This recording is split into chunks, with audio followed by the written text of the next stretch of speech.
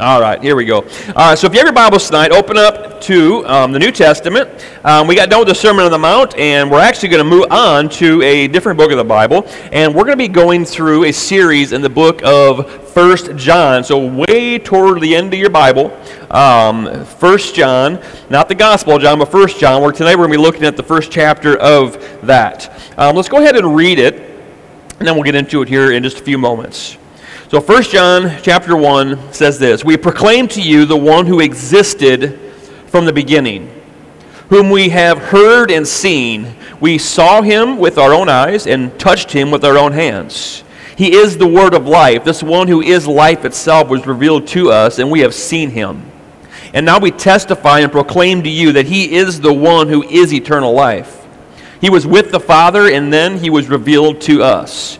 We proclaim to you what we ourselves have actually seen and heard, so that you may have fellowship with us, and our fellowship is with the Father and with his Son, Jesus Christ. We are writing these things so that you may fully share our joy.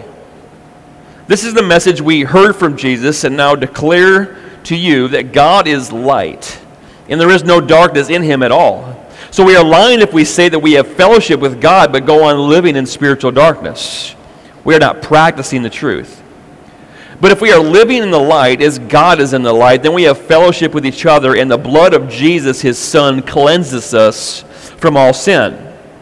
In verse 8 it says, "If we claim we have no sin, we are only fooling ourselves and not living in the truth. But if we confess our sins to him, he is faithful and just to forgive us our sins and to cleanse us from all wickedness. If we claim we have not sinned, we are calling God a liar and showing that his word has no place in our hearts." So have you ever wished that you could go back in history and experience some of those interesting things maybe that you read about in history class? Like, for instance, I'm kind of a nut about the Civil War. The American Civil War, to me, is just an interesting time in American history. I can hardly imagine what it had to have been like to be a soldier during that time in our nation's history. But obviously, we can't go back and see that. But this week, I experienced maybe the next best thing. I actually listened to an interview. I was scrolling through my little Rumble account, and on there was this interview with this man that was interviewed way back in 1946. A man that was 101 years old who happened to be an ex-Confederate soldier that had fought in the Civil War. And in this interview, it was just interesting to speak about. It was interesting to listen because he spoke about the battles that he was in. He talked about his experience being a prisoner of war in a Union camp. He talked about the culture and just what it was like to live during that time of the 1860s when that American Civil War was going on. It was just something that was super interesting. You know, it's one thing to hear a historian talk about one of those events in history, but it's a whole other thing to actually hear from somebody's mouth who actually walked through it, who actually experienced those times. Now, what makes that so powerful is something that makes this book of 1 John so powerful to me. Today, as I said, we're going to begin this sermon series going through this book and studying this word of this man, John, the Apostle John, who walked with Jesus, who talked with Jesus.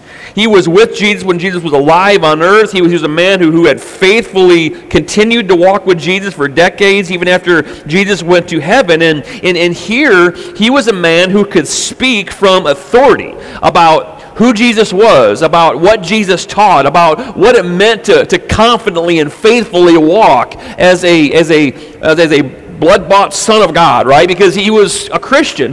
He knew Jesus literally, personally. He was one of his disciples. He was the brother of James, the son of Zebedee, who was called out of that fishing boat to cast down their nets and to go instead and go fishing for men, fishing for the souls of mankind. John was a man who was in the inner circle of Jesus. You had the 12 disciples, but then there was Peter, James, and John, who were like his confidants, who were like his best friends in his ministry on earth. And so he was a man who was with Jesus all the way to the end of his life. He knew Jesus not only as his master and his Lord, but he also knew him as his friend. And so if anybody could speak with authority about Jesus, about who he was, it was the man that was there, that had walked with him and talked with him and saw all those things personally. And now years later, decades later, towards the end of John's life, when John was an old man, he wanted people, these other Christians, to know that the same companionship that he experienced with Jesus, the same friendship that he experienced as he walked with him, not only in those 3 years of his ministry, but the decades even after, he wanted them to know that they could experience the exact same thing in their life.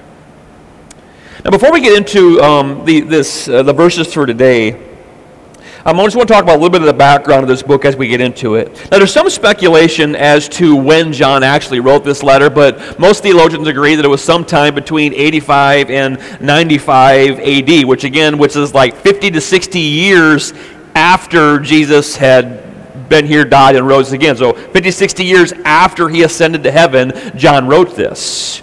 This would have meant by this time that John was an old man, probably well into his 80s or 90s, and he was more than likely at this time the only remaining living apostle that there was left, the last one that had really walked and talked with Jesus personally. It's believed that John wrote this letter from what would have been his ministry center, if you will, in the city of Ephesus. Now, according to church history, from what's said as to be some of the early church fathers, some of these people that actually knew John personally, didn't know Jesus but knew John personally, said that before Ephesus, he had actually been with Mary, Jesus' mother. If you remember at the cross, when Jesus was on the cross, he looked down to the disciple that he loved. He says, "Behold your mother, behold your son," right? And so it said that John took that charge from Jesus very, very seriously to take care of Jesus' mother, Mary. And so it said that he stayed with Mary in the Palestinian area there in Israel or whatever until Mary had passed on. And then after that, he picked up shop and he moved to the city of Ephesus, where he became essentially a great spiritual authority figure there and provided oversight over the churches in that region. Now, this letter, nobody really knows exactly to who it was written to. It was written to churches, and it was believed to be what's known as kind of a cyclical letter, meaning it was kind of passed from church to church to church. And because his headquarters was in Ephesus, more than likely the churches that this went to were the churches we read about in the book of Revelation. Revelation was written just a few years after this book, and if it was those churches in Asia Minor, right there, which is kind of in modern-day Turkey. So most people believe that this letter was written out to them because these were the churches that he kind of exercised spiritual authority over at the time. Now, by this time in church history, many of these churches had been running for a few decades, and there had been a number of issues that had arisen in them. And you can actually read about some of these that the Apostle Paul dealt with, in what are some of his letters to the Roman, to the churches at Corinth or whatever, and that happened to be years before this. Paul died like in AD 60-something, so this was 20, 30 years after these churches were dealing with that, and still here we're going to see throughout the course of this book that there was a lot of false teaching, false doctrines, what John even calls these false messiahs or antichrists, if you will, that had risen up in the church. For instance, there was a man named Cerinthus who taught that Jesus wasn't really an actual Messiah, but he was a man that the Messiah, or the Christ, it's kind of synonymous, right, used for his ministry. And this man taught during this time that basically the Spirit of Christ came down on Jesus, and the Spirit of Christ did the ministry through Jesus, did the miracles through Jesus, but when Jesus went to the cross, he left him, right? And so it was just this kind of crazy teaching that was going on there. And he taught that Jesus was not born of a virgin, but he was just a mere man, the biological son of Mary and Joseph. And obviously, theologically, from what we know, that would be a problem. And so some of the background to what John is writing in this book. There were also other false teachers of the day that said Jesus was the Messiah or the Christ, but that he wasn't a real man, but rather they saw him and taught that he was more like an apparition, like a ghost, if you will. He could be seen, but he couldn't be made out of matter, like flesh and bone, because he was holy, right? And so he couldn't be touched. You couldn't have a relationship with him. And although true Gnosticism didn't arrive as mainstream until like the 2nd century, it definitely started to take root at this time that John was writing. It said that one of the main teachings of the Gnostics, as they're called, was actually taken from the philosopher Plato, who had been around, really hundreds of years before this. And basically what Plato taught was this. He taught that matter in itself was evil. Like anything we can look at, touch, feel, it was inherently evil, but the spirit inside of a man was good and holy. And so these Gnostics that were very prevalent during this time and really came into light more in the 2nd century, basically they took this teaching to twist Christianity to be something that it wasn't. Some of the teachers that John was opposing at this time took that philosophy and said that Jesus couldn't have been fully man and fully God because God is holy and he couldn't be met. God can't be made out of matter, which is sinful. If he was a man, he'd have been evil, and if he was the Christ, that couldn't happen like that, right? So anyways, they use this philosophy also basically to teach that because we as humans are made out of matter and we have a spirit, here's what they taught. Basically, our spirit is holy no matter what, and what we do in the physical body really has no effect on how holy or righteous our spirit is. And so essentially, a person can take part in any sinful thing they want to in the world because it has no spiritual effect on them. So you can have Jesus as Savior and live in the world if you want to, right? You can have your cake and eat it too was kind of the idea. And so these were some of the things that you're going to kind of see scattered throughout the book that the Apostle John is teaching on and kind of defending the true gospel against. All of this, if you can imagine, caused a lot of problems and a lot of tension between the people in the churches. And as we'll see later on, we're going to see that there was definitely some disunity amongst these Christians. So that's the basic background of the book. However, that's really not the heart of the book. And these are some of the things we're going to see him teach against, but the heart of John in this book is really something different that I want to talk about here for just a moment. See, John was definitely addressing some serious issues in this letter, but here's what he was wanting, and we really saw from the first reading we had here. John in his life, through everything that he went through, he experienced the incredible joy of walking in intimate fellowship with his Lord. And not even just those 3 years that he had walked with him, he had walked with the Lord for his entire life. And what this book is about is he wants his readers to understand that they can have the exact same relationship with Jesus that he had experienced throughout the decades of his life. But to do that is going to require some things from us. And that's what we're going to start talking about here today as we hop into chapter 1. So John opens this letter by basically establishing his authority as an eyewitness to Jesus and his ministry. Again, something that these false teachers of the day, these antichrist, if you will, couldn't do.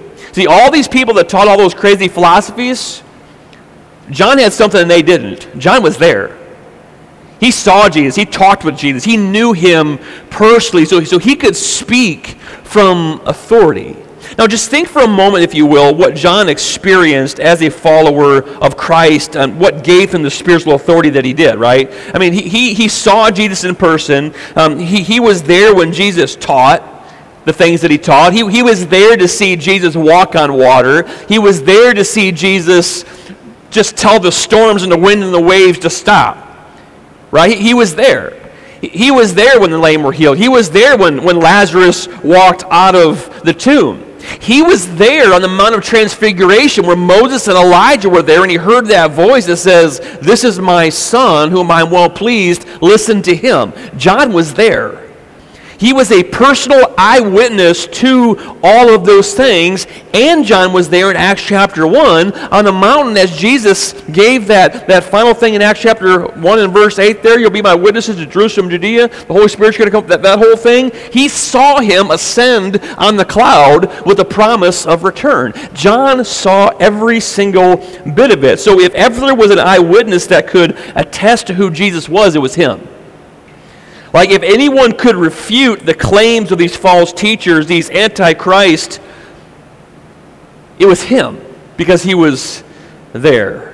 And so from the outset of this letter, he went to great lengths to do away with this assertion, this notion that Jesus was just some man or just some apparition of people's imagination. He wanted his readers, he wants us to understand who Jesus really was. And when we see even from the very beginning here in verse 1, he says, "We proclaim to you the one who had existed from the beginning." What does he mean by that? He literally means that Jesus was there before anything was there. The beginning of the what? The beginning of time, the beginning of everything that we know. He was making a statement here that Jesus wasn't just any man, he was God Almighty in the flesh. Jesus wasn't just some ordinary person. He was saying that Jesus was there when the world was made. He had existed from eternity past. Before the first speck of matter ever came into existence, Jesus had already always been. He was there in the beginning. He goes on to say that it's not just that. He goes on to say that he was also the Word of life. Now, to a Jewish man who grew up reading the Torah and grew up knowing Genesis, Exodus, I mean, they knew them by heart, right? When you talk about the spoken word, a Jewish person would exactly know what that means, and they would recognize that you're talking about God Almighty because of Genesis chapter 1. And God said, "Let there be light." And God said, "Let the waters of the land be separated." And God, day 1 through 6. And so John makes this statement that he's not only from the beginning, that he is this Word of life. Again, he's making this claim that was made in the Gospel of John, as well in the book of Colossians by the Apostle Paul, that Jesus wasn't just a man, he was fully God. In fact, he was the God who spoke the words that created life itself, as we know it in Genesis chapter 1. Listen to what John wrote in the same John, in the Gospel of John, wrote this in John 1 through 3. "In the beginning was the Word was with God, and the Word was God. He was in the beginning with God, and all things were made through him, and without him nothing was made that was made." And in Colossians chapter 1, the Apostle Paul repeats this, and he says that he is the image of the invisible God, the firstborn, or the preeminent one over all creation. By him all things were created, in heaven and on earth, visible and invisible, thrones, dominions, principalities, powers, all things created through him and for him. This is who John says Jesus was. He certainly wasn't just a man. Just a man couldn't do that. He was God. And then he goes on to verse 2 and he says, "This one who is life itself was revealed to us, and we have seen." Now, what does that mean? That he was life itself. It means that life certainly was sustained by him, as Colossians 1:17 says, that he is before all things, and in him all things consist, all things are held together. But he also means here that life finds its meaning in Christ. Life itself finds its purpose in the person of Christ himself. As John said in John 1 verse 4, "In him was life, and this life was the light of all men." And so when we think about Jesus, he defines everything. He not only holds our personal existence together, he's the one that holds all matter together, Colossians says, right? He's the reason we have breath in our lungs and our heart is beating every single day. It says Jesus is the reason, but even beyond the physical aspect of life, he's the meaning of it. This age-old question, what's the meaning of life? Jesus gives definition to what the meaning of life is all about, John says here. So he definitely says that he wasn't just some ordinary man, he was God, but he certainly was a man. It wasn't that he was just fully God, because that's what some of the Gnostics taught, that he was, he was spirit for sure, but he couldn't have been man too. You can't have both, and yet John says here, yeah, as much as he was God, he was human. Because he says here in verse 1, we've seen him, we have heard him, with our own eyes we saw him, we touched him with our own hands. He was a physical being. It says in verse 2, we have seen him. Verse 3, we proclaim to you what we have actually seen and heard. And so John's like, look, I'm an eyewitness to this reality of who Jesus is. He's like, listen, folks, only God could do what this man did. I saw it. I touched him with my own hands. I heard him with my own 2 ears. I was there. Jesus was real. I don't care what these false teachers were saying. I witnessed it with my own 2 eyes. See, that's an authority figure right there, because he was there and he saw it. And oh, by the way, he says, Jesus didn't just create life. It's not only that life is sustained by him. It's not only that life finds its meaning and purpose in him. In the second part of verse 2 here, he says, if you want eternal life, guess what? That comes through him as well. He says there, and now we testify and proclaim to you that he is the one who is, not just provides, but who is eternal life. We can't have it apart from Christ. Now, think about some of the things that John wrote in the Gospel of John. For instance, the familiar verse of John chapter 3 and verse 16, where it's, for God so loved the world that he gave his only one and only Son. Why? That whosoever believes upon him will not perish, but have what? Eternal life, everlasting life, right? And so he says here again in this 1 John that in him is eternal life. And the only way to get to where he is at is to go through him, as John chapter 14 and verse 6 says. He's the way, the truth, and the life, and there ain't nobody that gets to the Father apart from Jesus. Now, it's interesting what the second part of the first, like verse 2 there, he says, and we testify and proclaim to you that he is the one who is eternal life. And look what he says here. He was with the Father, and then he was revealed to us. And so he was saying, before he ever came to earth as baby Jesus, he had been the Son of God forever. And if you want to get to where he is at, you have to go through him to get there. He was saying that Jesus was in heaven before any of us knew him, and he's back to where he always was with his Father in heaven. If you want to get to where his Father in heaven is, which is your Father, you have to go through him, right? I mean, it's the only way to heaven. It's through Christ. I mean, just in those first few verses, John completely dissects the arguments of these false teachers that were teaching all this junk. He's like, I was there, and what they're teaching is not right, because I saw it with my own 2 eyes. But you see, what John's relationship with Jesus wasn't just about what he had experienced in the past. It wasn't just about those 3 years that he had walked with Jesus. The fact was, he had walked with Jesus for decades.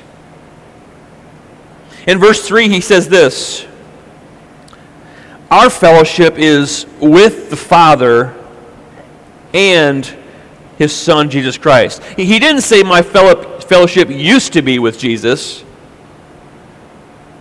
He said, present tense, I have fellowship with Jesus right now. Again, what's interesting about the way he says this and the tense that he says this in is, again, he spent 3 years in the literal presence of Jesus, but he speaks as if that relationship with Jesus never stopped. In fact, he speaks here that his relationship with Jesus is as close or even closer than it had ever been, even when he was with him personally. He didn't speak of this relationship as being a used-to-be relationship. It was a here and now reality in his life, and he spoke of this relationship, and it's this word in the Greek language called koinonia. Kind of a weird word, but it's an interesting word. And what this word means is this. It's not merely referring to 2 people who knew of each other. It speaks of 2 people who are in a close, intimate relationship with one another. And it's not some weird intimacy. We're not talking about some sensual intimacy here. It's the idea of 2 friends who walk hand in hand together through all life's ups and downs. It's about a partnership. It refers to 2 people that have an incredible bond of friendship, a companionship that can't be broken. This is the word that John uses to describe the relationship that he has had with Jesus for decades. A close companionship, a friendship. And what he had, as we see in verse 4, is what he said was available to all of us. Look what he says in verse 4. He says, we're writing these things, why? So that you may share our joy as well. I mean, that's what he says here. Now, question, what was the source of John's joy? What does he say here? What was the source of his joy? In verse 3, we proclaim to you what we ourselves actually seen and heard, so that you may have fellowship with us. And what does he say next? And our fellowship is with the Father, and that's the source of his joy. He was in a intimate relationship with God the Father and God the Son. Even though he was on earth, he was as close to Jesus as he had ever been in his entire life. And he says that relationship is available to all of us. That's what he wanted for all of God's people, to experience this incredible, unmatched joy of having a close and vibrant relationship with Jesus. Now, just an interesting note. John's the only living apostle left. And yet, you notice all the plurals in these first few verses? He doesn't just say, I proclaim to you. He says, we proclaim to you. What we have seen, what we have heard, we saw him, we experienced this. We have a relationship. He says, you can have a relationship with us, and our relationship is with the Father. What was he talking about? See, John understood that it didn't matter if he was the only living apostle here. He understood that in Christ was life. Life was defined in him. John knew that the moment he died, he would be back in the presence of his friends, because they were very much alive. Peter, guess what? He may have he may have been hung on a cross, but guess where he was at? He was alive in heaven. He was sitting with Jesus. Paul may have lost his head, but he was very much alive. And he spoke of this reality as a present reality, even though they had been dead for decades. Look, I still have a relationship with my brothers. They're still my brothers. They may be on the other side. I may be here, but that connection still ain't lost. I haven't seen Jesus in 50, 60 years, but guess what? I still walk with him every moment of every single day. This is what John writes, and this is what he wants for all of us, to experience that same intimate relationship with Jesus that he had. And throughout this book, we're going to see him tell us how that is possible and some of the things that hinder us from experiencing that intimate walk, that intimate fellowship with the Lord. And we're going to briefly hit on part of one here in the rest of chapter 1. And he says here that the key to having true fellowship with the Lord and experiencing the joy that comes with it only comes, what he says here in verse 7, as we live in the light of God.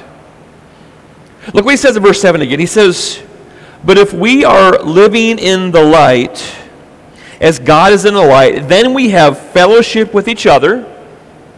And who did John say in verse 3 he had fellowship with? And our fellowship is with God the Father and his Son, right? And so presumably he's saying here, as we walk in the light, not only are we going to, as brothers and sisters of Christ, going to have fellowship with each other, guess what? We have intimate fellowship with God the Father, with Christ his Son. We have intimate fellowship with all the saints that have gone before us, he says, and the blood of Christ covers us and cleanses us from all sin.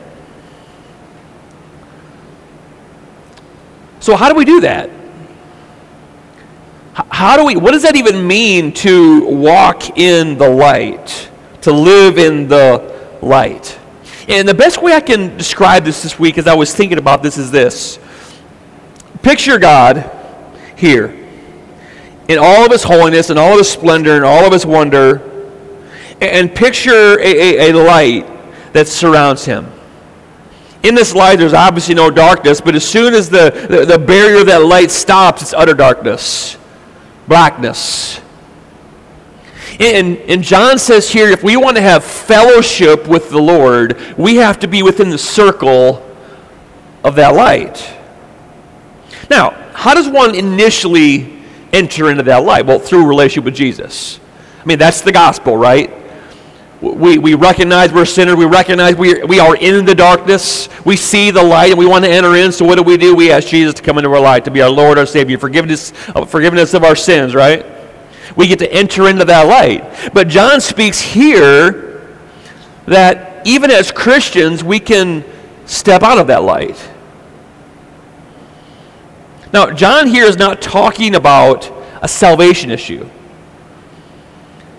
he's writing to Christians. He's writing to born-again believers. And he's not saying that when we sin and step out of that light that we have to get saved all over. That's not what this is about. This is about us as Christians remaining in intimate, close fellowship with the Lord. The question is, how is that possible when we're a bunch of sinners? I mean, even as Christians, we're a bunch of sinners still, aren't we? Unfortunately. I mean, I wish it wasn't true, but I deal with it every day. I think all of us do, if we were honest. So how do we, as Christians, walk and stay within the light of God when sin exists in our life as a reality? I mean, just consider verse 5 for a moment. He says in verse 5 here, this message is what we heard from Jesus, and now declare to you that what? He says, God is light, right? And there is no darkness in him at all. So when it says that God is light here, he's saying that it's representative of God's holiness, of God's righteousness, of God's glorious presence, right? He's speaking of God as being absolutely pure, absolutely holy, with no trace of darkness in him. He defines light itself. Think about Genesis chapter 1, right? We get this picture of Genesis 1:1 in the beginning. God created the heavens and the earth was formless and void, and in darkness hovered over the face of the deep. That word darkness means absolute, utter, complete darkness. Like one of those hands, I can't see my hand in front of my face, darkness. Absolute blackness. And it says, then the Spirit of God hovered over the waters, and God said, let there be light, and there was light. Where did that come from? Because the sun wasn't created till a few days later. It was the presence of God himself that dispelled the darkness, that cast the darkness out simply by his holy presence. So when he says God is light, he's talking about the very definition of light itself. You know, in the book of Revelation where it says that there was no sun, because God is the light that we're going to, he's the light we're going to, his glory will shine up the earth. Simply the very glory of his presence. He says he is light, and there's absolutely no darkness in him. What's the darkness? It represents sin, evil, wickedness, everything on the outside of this circle of light. And so the question again is if God is light and sin is darkness, how can we who are sinners be in continuous fellowship with God who is in the light? Because we're all sinners. And if you don't think so, let's read what verse 8 says. He says in verse 8, if we claim we have no sin, we are only fooling ourselves and we are not living in the truth. So what's that tell you? For all have sinned and fall short of the glory of God, right? Just like Romans says. And look at verse 10. He says, if we claim we have not sinned, it says we are calling God a liar and showing that his word has no place in our hearts. The Bible tells us we are sinners. Read Romans chapter 7. The Apostle Paul spoke of himself as this dirty, rotten sinner. He's like, I just can't get rid of myself, and I can't wait for the day that I can, right? This is our reality. So how do we, with this reality, walk in continual fellowship with the Lord? Because Isaiah 59:2 says that sin separates us from God. When we choose to sin, it's as if we who were once in this circle, remember, we're in this circle when we get saved, but when we choose to sin, we walk out of it. By our own choice, by our own free will, when we sin, we walk out of this circle of light. Now, what's the problem with the darkness? There's no joy. Because where's the source of joy? True joy. I'm not talking about some false imitation stuff, right?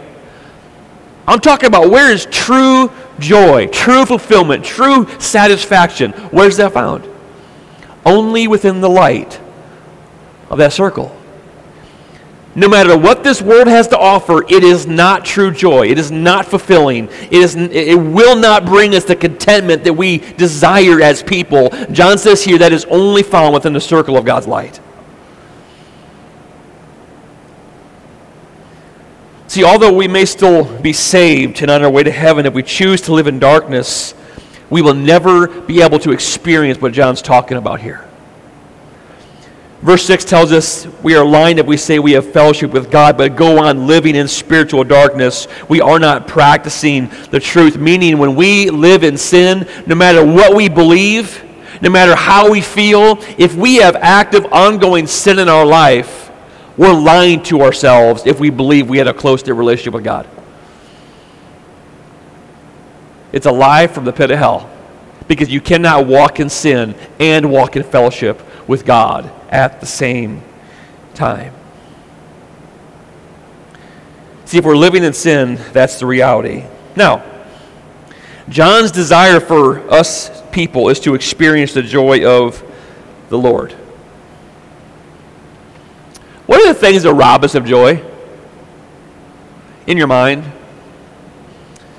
Well, I mean, some people would say pain, suffering, loss, grief, trouble in the world, the news, whatever. However, was John's life a cakewalk? Do you think maybe that his existence was probably a little more challenging than our spoiled existence is? And yet, in the midst of that reality of his life, the guy who experienced trial after trial after trial after trial, it didn't rob him of his joy. And so when we say what robs us from our joy, oh, pain, loss, grief, all these different things, only if you're walking in darkness. Because if you are in tight-knit koinonia fellowship with the Almighty God, you're going to experience joy no matter what is going on in the world around you.